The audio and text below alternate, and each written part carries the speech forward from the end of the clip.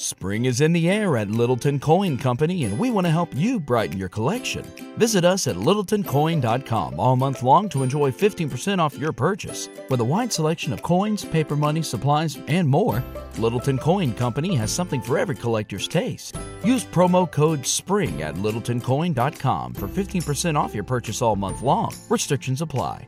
Littleton Coin Company. Serving collectors since 1945. For the ones who work hard to ensure their crew can always go the extra mile, and the ones who get in early so everyone can go home on time, there's Grainger, offering professional-grade supplies backed by product experts so you can quickly and easily find what you need. Plus, you can count on access to a committed team ready to go the extra mile for you. Call, click Grainger.com, or just stop by. Grainger, for the ones who get it done. The following is a Hoop Ball presentation.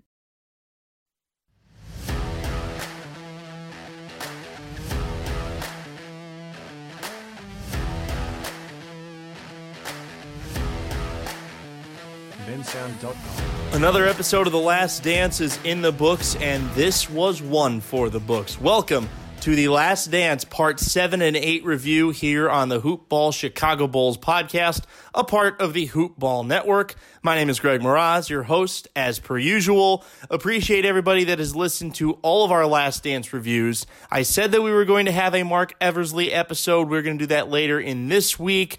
Ran out of time last week. Certain things just didn't fall into place, but we're going to have an in-depth package on Marc Eversley and some news that is coming out surrounding the future of Jim Boylen, which I think is interesting because there's a couple of different contrasting viewpoints from new VP Arturas Karnisovas, Marc Eversley, and then the old guard of John Paxson, and actually in this case, Jerry Reinsdorf.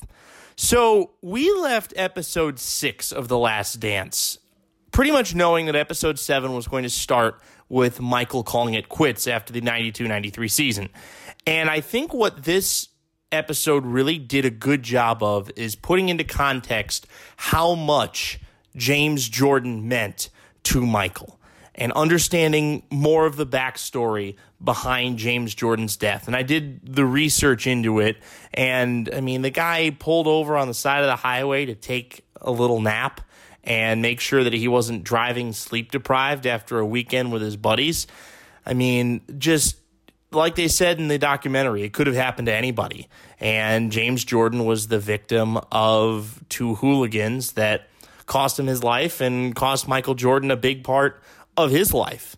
And I think that as mentally worn down as MJ was at that point after the third title, the passing of his father gave him every excuse in the world to step away from the game of basketball. I also think, though, it's fascinating that his father always wanting him to play baseball is why Michael Jordan went from basketball to baseball. And so I also host a baseball podcast. It's an independent podcast that I host on my own. It's called MLB Morning Coffee. If you all want to take a listen to it, I recommend you do so. I put out episodes pretty much every day, although we only had 4 episodes last week. In any event, it was his dad's desire for him to go play baseball that made MJ go play baseball. And Jerry Reinsdorf, also being the owner of the Chicago White Sox, made it that much easier for Jordan to actually venture over to baseball. Now, this is amazing. Jordan had not played baseball since high school. So the last time that he played in a competitive baseball game was age 17, and then picks it up again at the age of 31. Now, I didn't realize that Reinsdorf had MJ put in Double-A because lower levels did not have adequate media facilities. And having worked in some of the lower levels, I can tell you that somebody like a Michael Jordan coming into Great Falls, Montana, which is the current rookie ball affiliate of the Chicago White Sox, would not have worked. Michael Jordan at Centene Stadium in Great Falls, Montana, that would have been quite a sight to behold. So it's clear that Michael Jordan was not a Double-A baseball player. Now, there's a whole documentary, a 30 for 30, Jordan Rides the Bus, about his entire experience in Double-A. I didn't realize that his manager was Terry Francona, which, number one, pretty darn cool that a guy that ends up winning 2 World Series as a manager becomes your manager there. And Jordan hit .202 with 7 homers and 51 runs driven in. The fact that a guy that had not played organized baseball in 14 years and went straight to Double-A and was able to hit above 200 and drove in 51 runs over a full season, that just shows you how great of an athlete Michael Jordan was. And he started the season on a 13-game hitting streak, and as the hitting coach was saying, as they started to throw him more breaking balls, he started to struggle. I honestly didn't realize how big of a work ethic Michael had on the baseball side of things. I think it just went to his drive that he wanted to win at everything. He wanted to be the best at everything that he did, and that he was willing to put in the type of work to be the best baseball player that he could be. Now, I honestly do dispute Jerry Reinsdorf's claim that if Jordan had kept with baseball, he would have made it to the majors. I don't necessarily think that's the case. But if you compare that with somebody like a Tim Tebow, Tebow's numbers as a part of the Mets organization have been really bad. And I think that Michael had better numbers in one season than Tebow has had really his whole minor league career. And Tebow got to AAA last year and he hit like 179. Michael Jordan, definitely for the circumstances that he was put into, basically having a couple months of training and then announcing he's going to go play baseball and going to a level that's 2 levels below the majors and to play that well, relatively speaking, is a huge testament to Michael. But his baseball journey, it seems like, was more of a way to get his mind away from basketball after his father had passed. And I think that you saw, even though he did not excel at baseball the way that he excelled at basketball, that it was a good way for him to get his mind off of the stresses of his father's passing, off the sadness of his father's passing, and away from a game that had taken a lot out of him. I am glad that the documentary addressed a couple of things.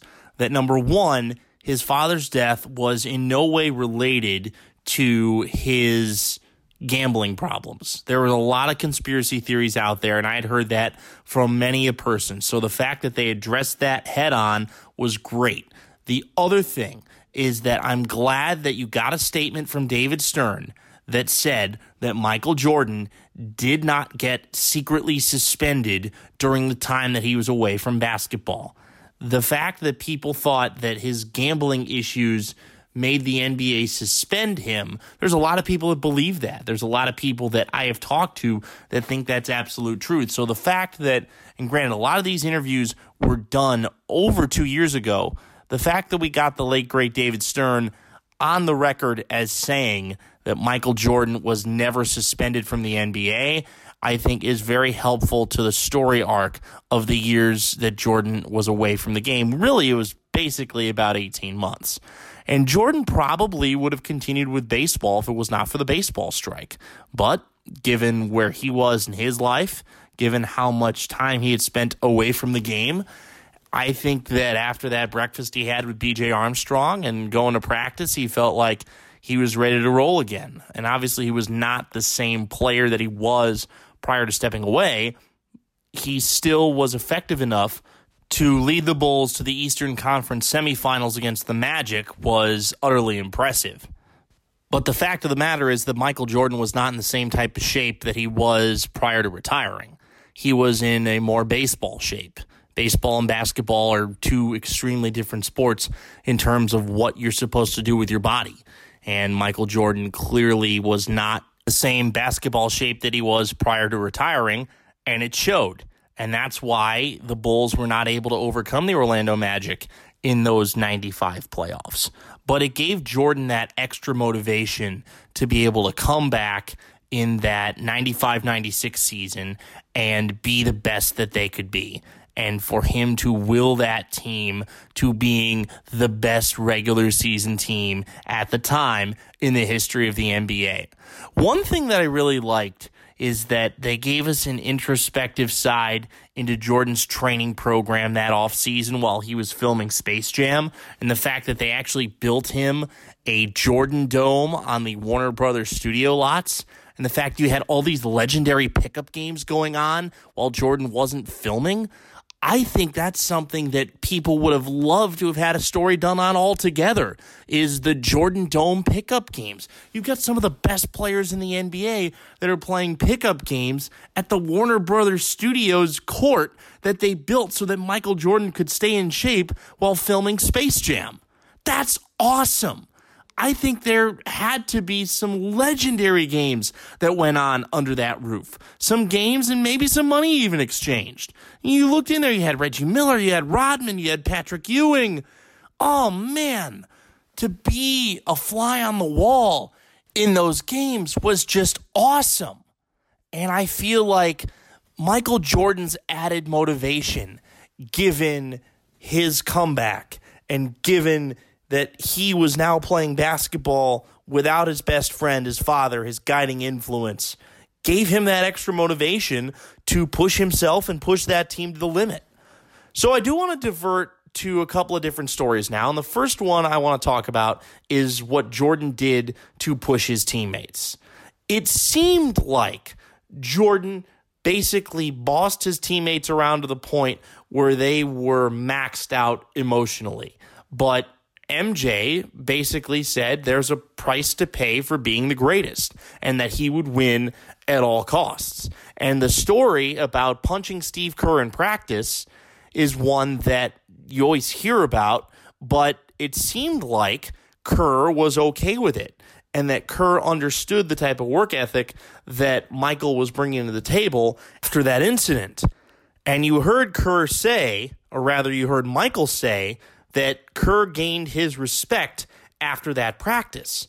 Jordan came back in knowing that he had to make sure that the work ethic of guys like Tony Kukoc and Steve Kerr and others that had not been a part of the first era of championship Bulls teams understood the program and understood that Michael was the boss and that Michael was going to outwork you, and you needed to make sure that your work ethic was on his level if the team was going to achieve the same success.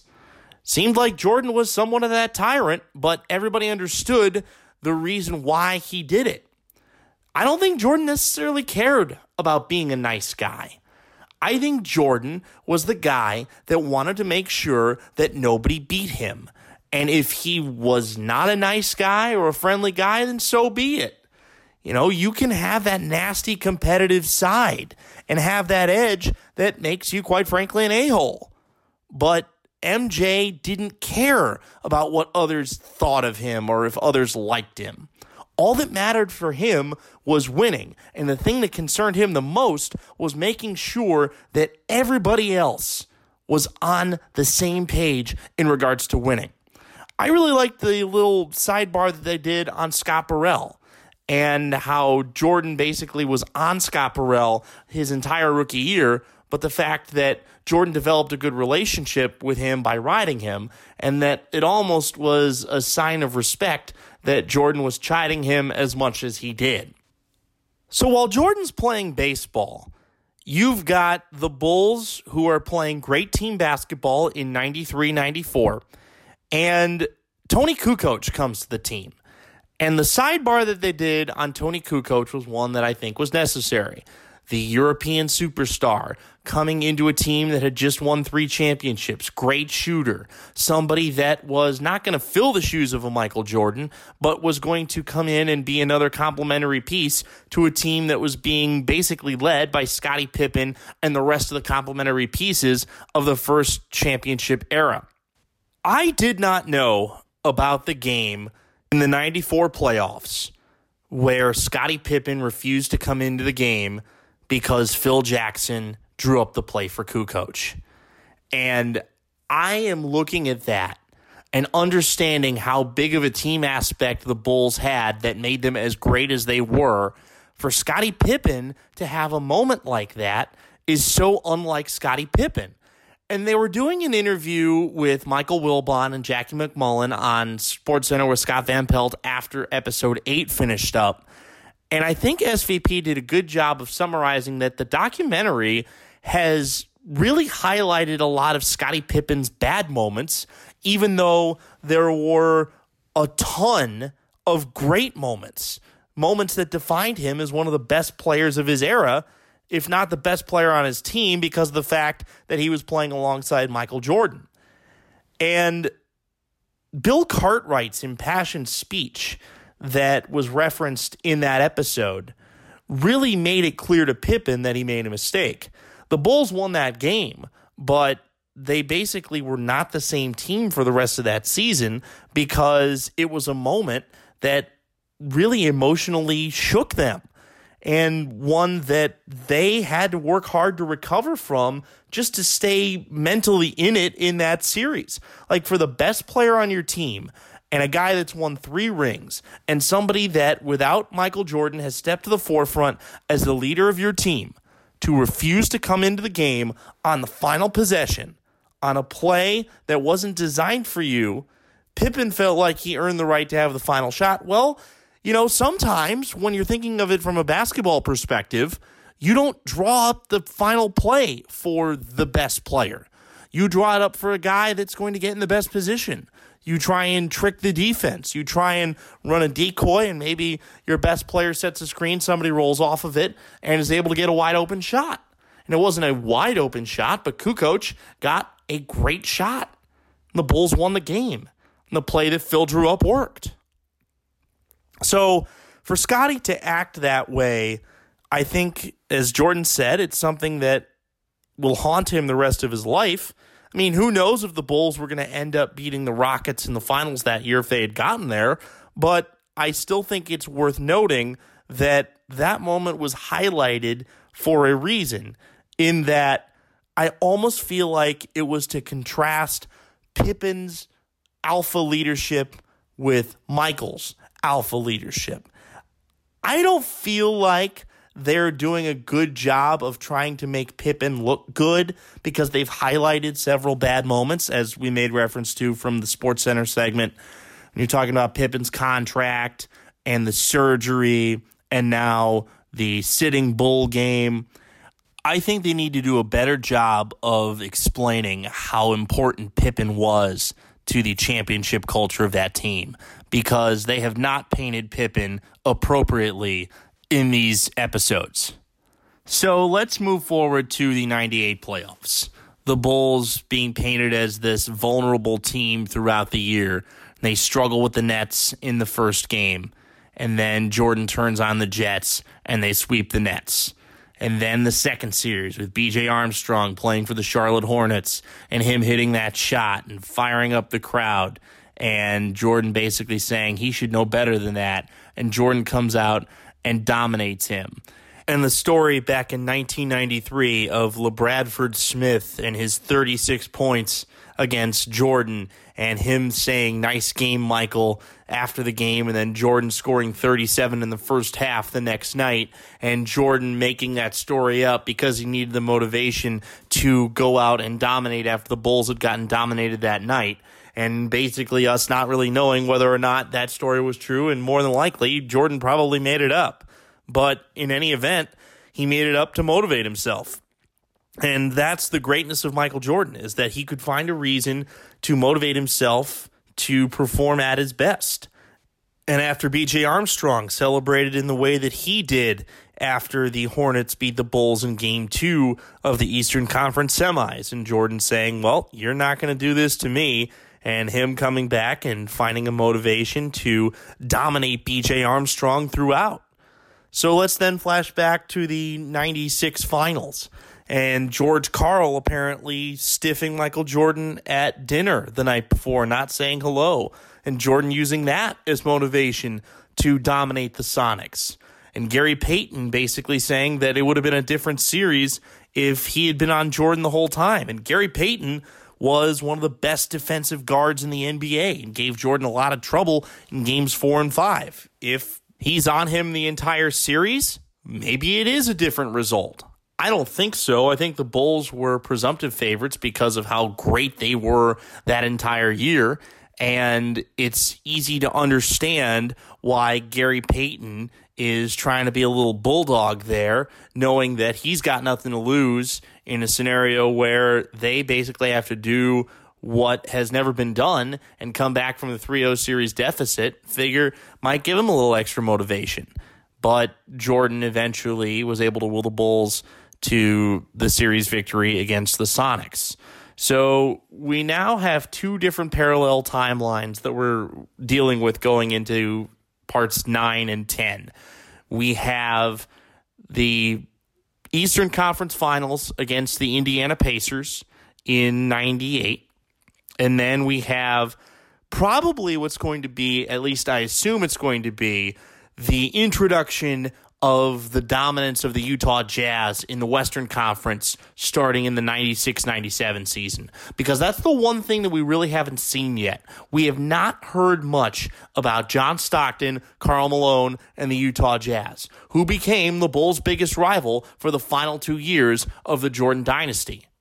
And I think that we're going to get a much better perspective about the development of the Jazz moving into the final 2 championship years of the Bulls than we have in the first 8 parts of this series. I really enjoyed parts 7 and 8 of The Last Dance. I hope that you did as well. This has been another edition of the Hoop Ball Chicago Bulls podcast. Have a great week, everybody, and as always, go Bulls. This has been a Hoop Ball presentation.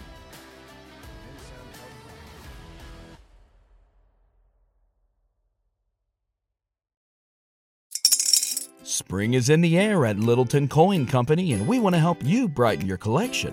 Visit us at littletoncoin.com all month long to enjoy 15% off your purchase. With a wide selection of coins, paper money, supplies, and more, Littleton Coin Company has something for every collector's taste. Use promo code SPRING at littletoncoin.com for 15% off your purchase all month long. Restrictions apply. Littleton Coin Company. Serving collectors since 1945.